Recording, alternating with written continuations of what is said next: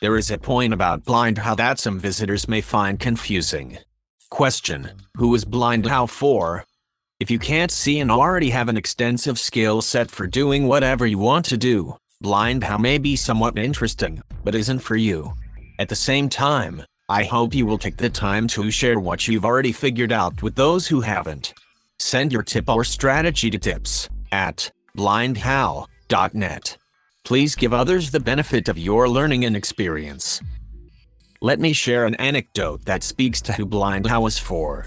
I was listening to a podcast called iBugBuzz. It's produced by the folks at www.ibugtoday.org.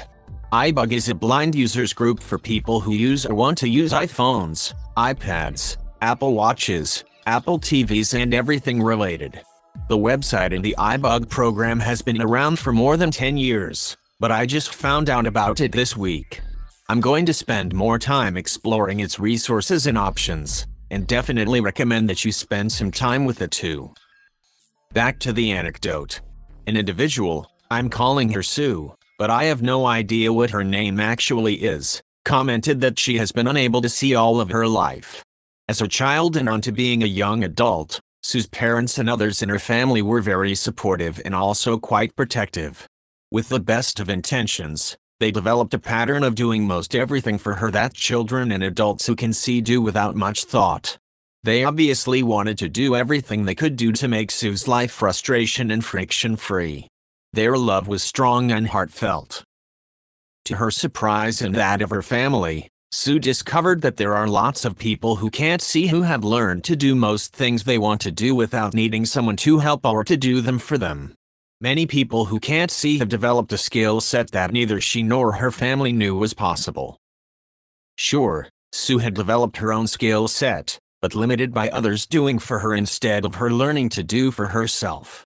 Her new awareness was that she could learn to use iPhones, computers and a range of other tech toys that could open a world of experiences and opportunities that had been hidden from her.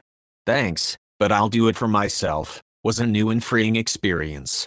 In addition to the tech toys, she discovered a growing range of resources for people who can't see that range from how to do most anything, to how others have adjusted to not being able to see, to techniques and strategies for managing more or less independently when she had things to do, places to go and people to see. Is all of this easy peasy, a piece of cake, as they say? Definitely not. Is it doable with time and effort?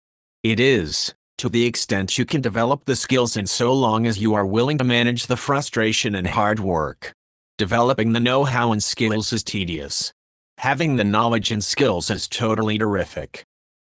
For this episode of Blind How, let's start our tech journey with rubber bands, paper clips and safety pins. In the kitchen, put 1 rubber band around the cans of beans, and 2 for corn. In your closet, put 1 small safety pin inside the black pants, and 2 for the brown. Put a paper clip on the mail you want to keep, and none for the junk mail. I'll bet you get the idea. Use something to designate which type of thing is which. Doing for yourself starts with being able to tell this from that. If you could see, it would be easy. When you can't see, you need a system. There are better ways of labeling your stuff, and we will get to them in time. For now though, get a good supply of rubber bands, paper clips and safety pins. Pro tip, you can also use big ones and little ones to add to your labeling options. Just be consistent, and, the most important tip, remember your system.